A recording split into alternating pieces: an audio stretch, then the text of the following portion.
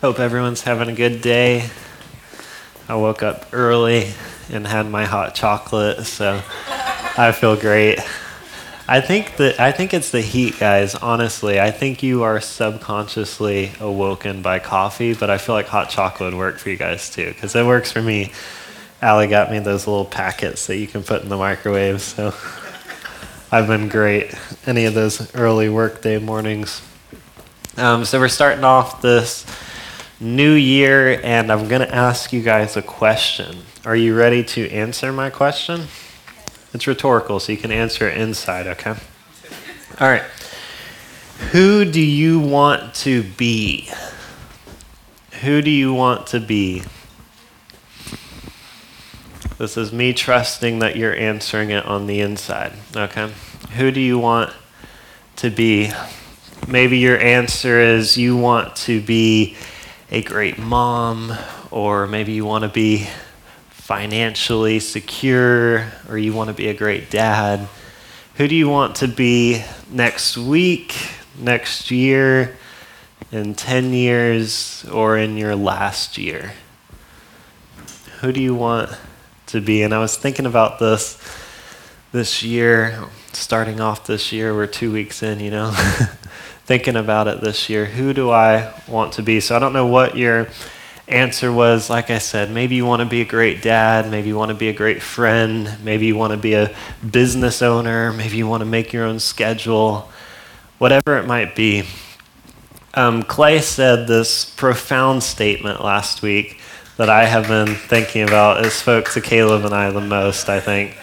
I have been thinking about constantly over the last week. He said, if you want to have financial freedom, it takes first having financial discipline. And he said, if you want spiritual freedom, you first have to have spiritual discipline. And I've been thinking about that all week, because it doesn't matter what you want to be. If you want to be healthy, if you want to be in shape, whatever it might be, it takes some form of discipline. If you want to have a great relationship, if you're single and you want to eventually have a great marriage, that's a long-term pleasure. But along the way, there's going to be a whole lot of temporary pleasures that you have to have discipline to not take on if you want to have the long-term pleasure. Health is kind of the easiest one to look at because we're all tempted by junk food and McDonald's, which I think is amazing. And I eat it all the time. I ate it last night. Allie eats us out of house and home with sushi. I swear we spent $200 in sushi this month. And so I'll go get her sushi, and I'm like, well, if I get McDonald's, really it's like I can get her another roll of sushi next week. So isn't that so sweet? I didn't mean it to be sweet, but someone said all, and I'm like, wow, I am good. That was just my financial discipline, honestly. It wasn't me being sweet. It was just financial discipline. So it takes some form of discipline, whatever it might be. So today we're going to talk about some spiritual discipline. And I know, let's be honest, in today's culture, discipline isn't the word that excites us. As one Southern pastor said, we're a microwave generation with a crock-pot God. It's just not something that excites us to talk about discipline. So I'm going to illustrate for you guys a little story. I want you to picture a bee, all right? Not a real bee, because those aren't nice. Picture this cartoon version of a bee, all right? Look how sweet they are. You see how nice and sweet they are? I want you to picture this beehive off in a forest. All right, and this bee, Nancy, she's flying around, and Nancy wants to have an amazing life, right? I feel like Nancy would like that. Look at her. She looks very sweet. And one day, a bear walks up. I would have Caleb come up here because he loves bears like Dwight Schrute loves bears. And this bear, I'm going to say grizzly bear. Caleb will get after me after the service. But this grizzly bear walks up wanting some honey. All right, and out of instinct, something stirs within Nancy. And to protect her home, she stings the grizzly bear. And because of its tough skin and the way that bees are wired, when it goes to pull its stinger out of the bear, Nancy dismembers herself and dies. She wanted to kill the bear, but instead the bear killed her. And the sad truth is, Nancy did not have a choice. There was nothing that Nancy could have done to not sting the bear, because bees have this thing called a sting threat, meaning that they are biologically wired that when they feel or sense danger, they have to react. And in culture today, we've been told that we're wired that when we want something, we have to react. But the good thing is unlike the bee, we actually aren't biologically wired to take what we want when we want it. Even though culture is screaming at us, if you want it, get it now. We're not wired like the bee. We can actually make a choice to hold off temporary pleasures so we can receive long-term pleasures. All right, but it takes discipline, even though me personally, that is not a word that excites me. It's really not. I want it now and I want it. That's why I couldn't learn instruments.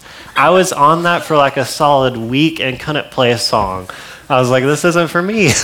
I can't play a song. I can go on Guitar Hero and I am a hero, But I go take a lesson with Gary and I was like, Gary, is this you? I mean, I've been here a couple weeks. I can't play a song. Just let me know. Have I reached my limit with you? And he can say some hurtful things about how I did in guitar lessons, which I'm not going to allow him up here. But he says it was me. But anyway, I decided, music isn't my thing. So anyway, here we are. But we can make a decision to have discipline. So we're going to be going through spiritual discipline, like I said. And I'm going to contrast for you guys spiritual discipline against religion. All right, because I noticed when I started to think about discipline, it was so easy to get wrapped up in what people think religion is. So I'm going to go ahead and define what religion is for you guys. So when you read the Bible says that pure and genuine religion is caring for orphans and widows. But how many of you guys know that language and words, they change over time and they can mean different things? For instance, the best example I can give you is if I was to stand up here 100 years ago and say, I am gay. That means something completely different culturally 100 years ago to what it means now. Make sense? Yep. All right. So in biblical sense, when it says religion or religious, it's normally pure and genuine religion is caring for orphans and widows. But in today's culture, church culture, the word religion or spirit of religion is normally always negative. It's negative. It's like this judgmental, rigid thing. And whenever we start talking about discipline, I've noticed that it seems like the vast majority of the church has turned away and walked away from discipline in fear of religion. So we're going to talk about today how to get close to discipline without getting close to the spirit of religion. Sound good?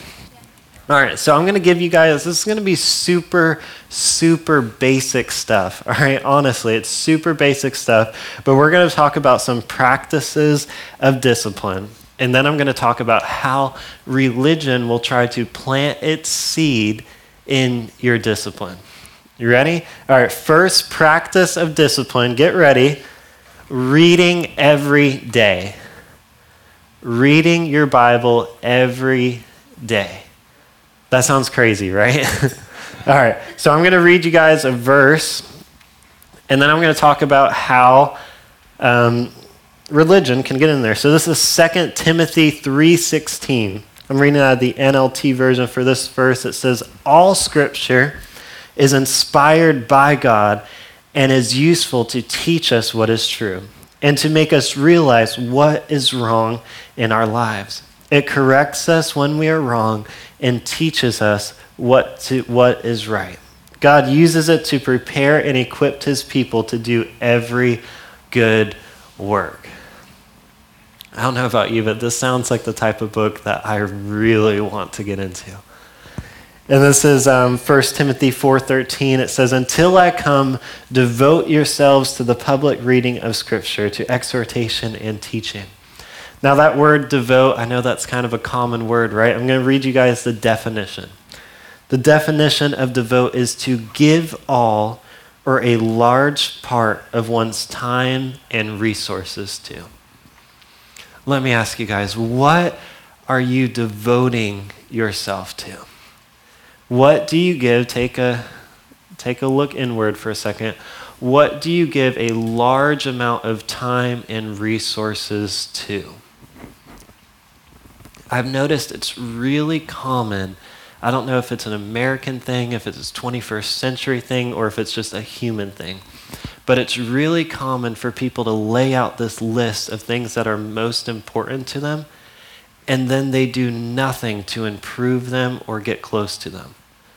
They put this list of long-term pleasures up, and then they spend their lives chasing after temporary pleasures.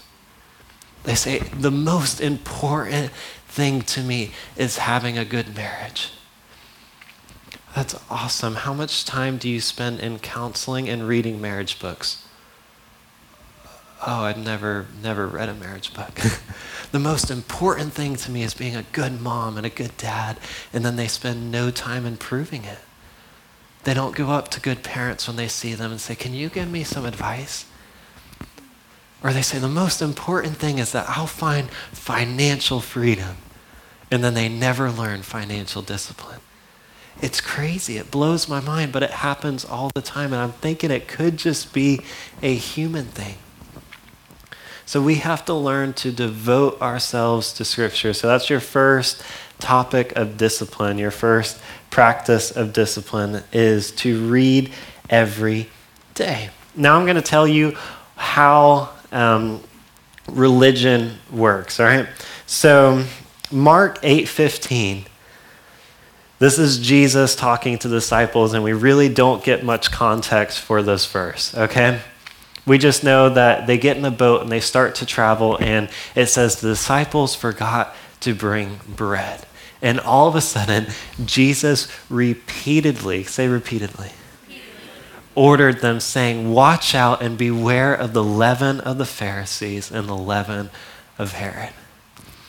Now I'm going to tell you, we are living in a time where the leaven of the Pharisees and the leaven of Herod is rampant. All right, you guys know what leaven is? It's like yeast. It's this one little bit of bread that can get in and infect the entire loaf of bread.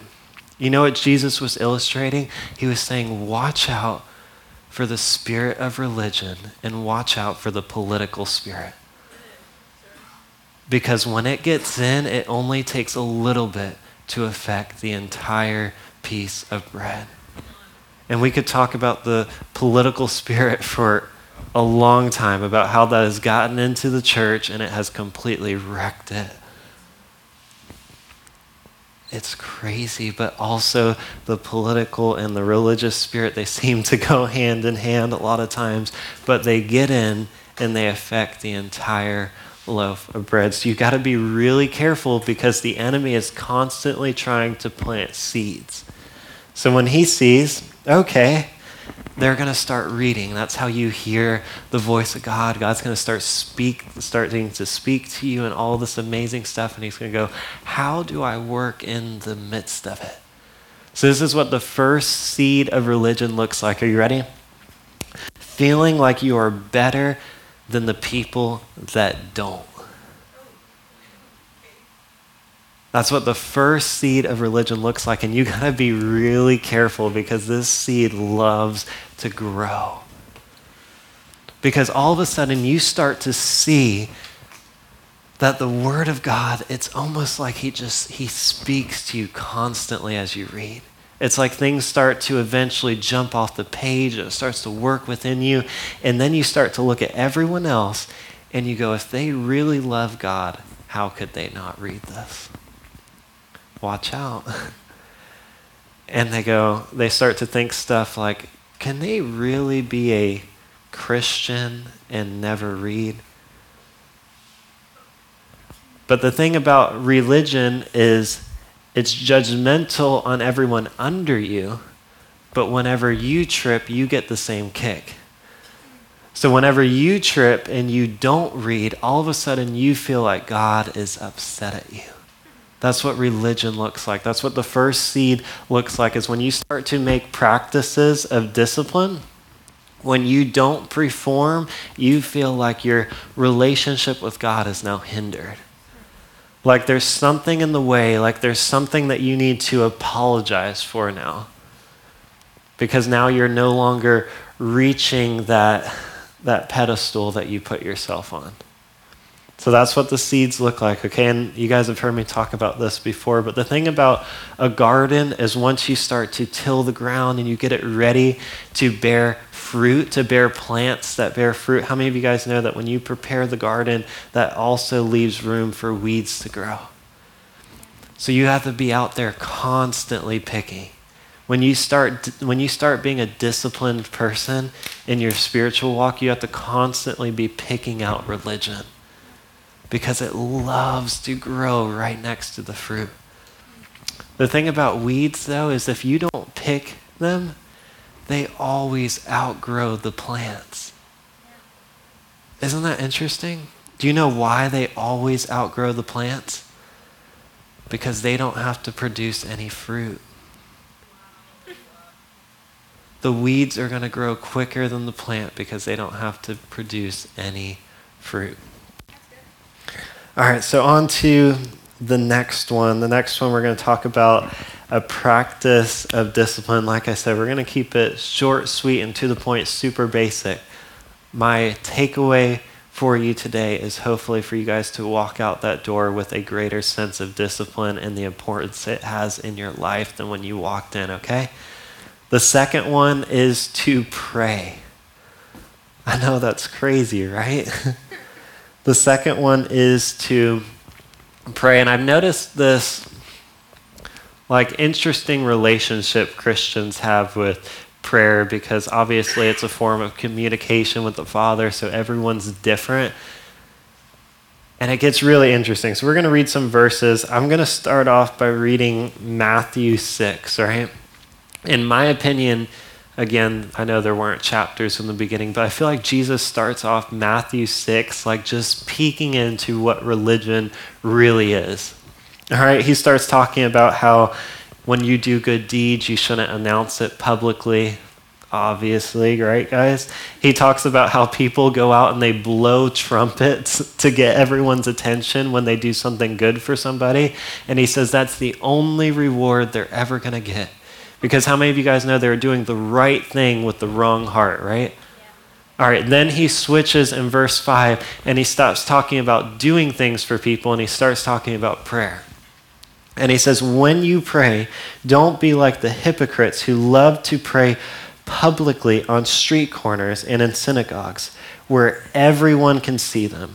I tell you the truth, this is all the reward they will ever get. So what's the problem? They're praying, again, they're probably doing the right thing with the wrong heart. I watch people quote this verse and say, this is the reason why I'm scared to pray out loud. It's like, no, that's not what the verse is saying. The verse is saying you shouldn't be praying so people will think you're all righteous and holy. These people are going out and praying solely so people would look at them and go, wow, Caleb prays a lot. He must be so holy and angelic. I know he is. What are we going to do? All right. He goes on in verse 7. He says, when you pray, don't babble on and on as the Gentiles do. They think their prayers are answered merely by repeating their words again and again. Now, this is the context. Get ready. This is the context for the Lord's Prayer. Just a verse later, he goes, hey, look at this. But when you pray, pray like this. Our Father who is in heaven. He switches it to mean something in here. And I've watched people take this verse and go, see, we don't really need to just keep asking God for the same stuff. Like, why are you praying over and over? You don't need to keep praying. But the Bible says that you don't have because you don't ask. And I've watched this misconception come from this verse that's hitting at the point that you shouldn't just use fancy words and you shouldn't just say stuff in prayer so you sound like you're special or like you got your head on straight. The point is it's supposed to connect in here before it comes out here. And there's people that, this is what Jesus was illustrating, there's a whole lot coming out here that means nothing in here. And he was illustrating it's got to mean something in here. Pray like this, our Father who is in heaven. He goes on, and this is Luke 11. This is verse 5. Look at that first line. It says, then teaching them more about prayer. So what is he talking about? Prayer. Good job. Teaching them more about prayer, he uses this story. You ready? Suppose you went to a friend's house at midnight. So this is you. Suppose you went to a friend's house at midnight, wanting to borrow 3 loaves of bread. You say to him, a friend of mine has just arrived for a visit, and I have nothing for him to eat. And suppose he calls out from his bedroom, don't bother me, the door is locked for the night, and my family and I are all in bed, and I can't help you. Many of us, in our prayer lives, when this happens, we turn around and go back to bed without any bread. We spend our lives going back to bed without any bread because we don't hear anything after the first request. But Jesus continues and said, but I tell you this, look at this. This has pondered me all week. Though he won't do it for friendship's sake, if you keep knocking long enough, he will get up and give you whatever you need because of your shameless persistence. I don't know about you, but I feel like the church is in desperate need of some people that would pray with shameless persistence. Of shameless persistence. And I tell you, keep on asking and you will receive what you ask for. Keep on seeking and you will find. Keep on knocking and the door will be open to you. For everyone who asks receives, everyone who seeks finds, and to everyone who knocks the door will be open. There's this calling, I feel like, as a Christian. There's something that I'm just starting to dip my toes into the water, that there is a call, I believe, on our lives to be shamelessly persistent. I mean, let's take a second and just think, what would our city look like if we were shamelessly persistent? And I'm not really talking about just praying for new jobs and stuff. I think that's important. I think if it's important to you, it's important to the Father, and you should pray about it. But I'm talking about a shameless persistence about the things that not just affect your comfort level, but the things that will make a shift in the spiritual realm. I'm talking about things that will leave an impact on your children and their children. Imagine if we had shameless persistence that would bring prodigals back. If we had a shameless persistence about things like that, what would that truly look like? And sadly, like I said in the beginning, I've watched people walk away from discipline because they're in fear of religion. And most of the time, it's sad, but it seems to be true, when this happens, They turn away from religion, walk right past discipline, and they come and hang over in this false grace side, the opposite extreme. Now, maybe you're not too familiar with the false grace message, but essentially what it is it's relationship with absolutely no discipline. It's me looking at my wife and going, I love you, sweetie. I love you, I love you, I love you. And her going, hey, will you spend Saturday with me? And me going, no, I'm hanging out with Amy.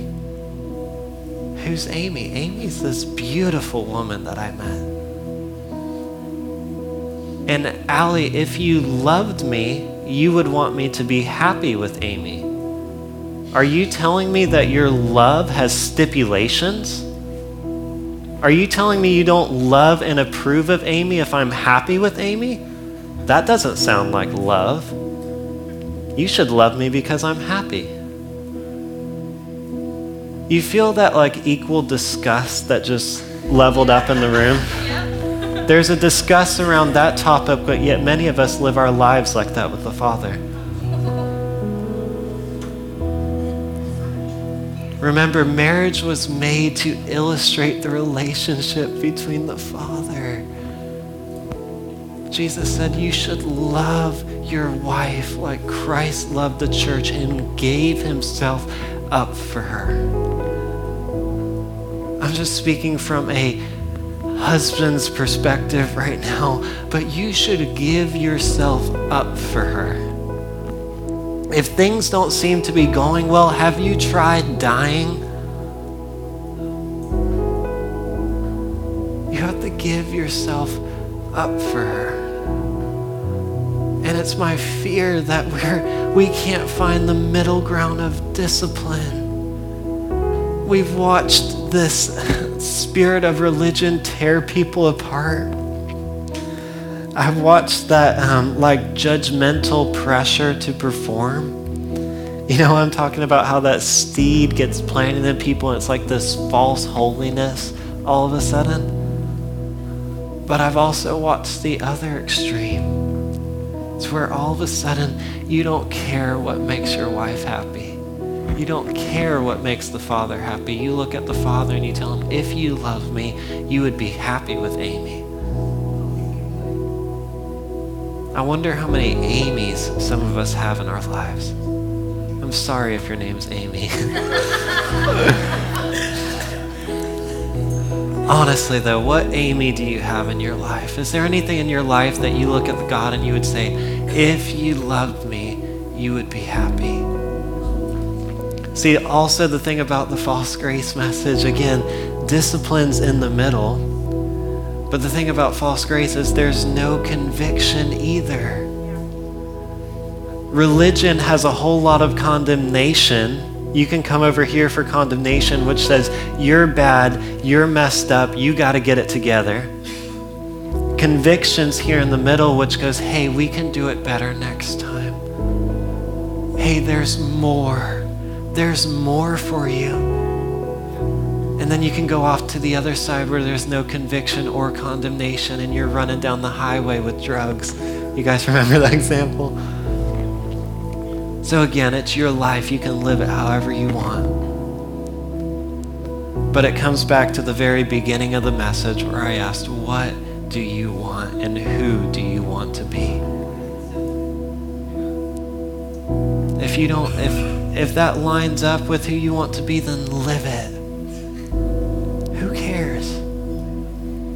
But if you're standing here today and you say, I want to walk in power. I want to do greater things than these. I want to watch the dead rise. I want to watch the sick be healed. I want to get to watch people be set free. I want to do the kingdom's work here on earth. I would urge you to get used to discipline, to love discipline. It's like a love-hate relationship, you know, but conviction, I truly believe, is one of the best things in the world. Do you know how beautiful conviction is? It keeps you from screwing up your life and not even knowing it.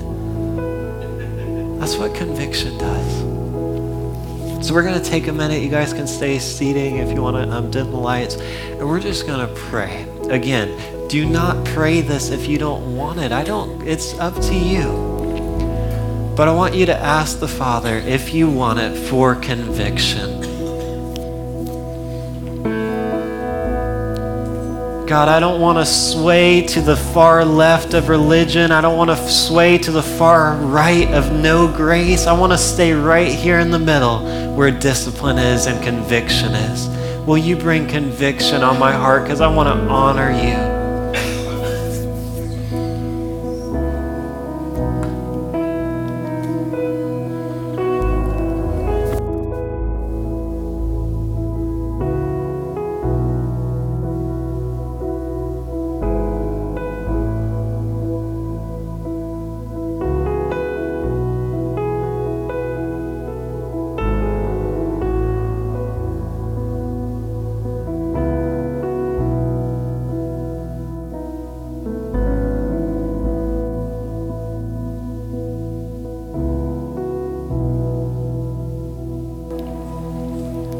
All right, so maybe you got a few things. Like I said, conviction's not condemnation. Conviction just goes, hey, we'll do it better next time.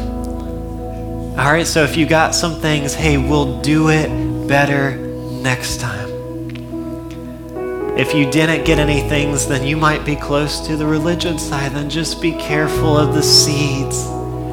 Just be really careful of the seeds, okay? So we're going to stand up and we're going to just chase after God for a couple more minutes. If you guys need to go, you can go, but we're going to sing a song.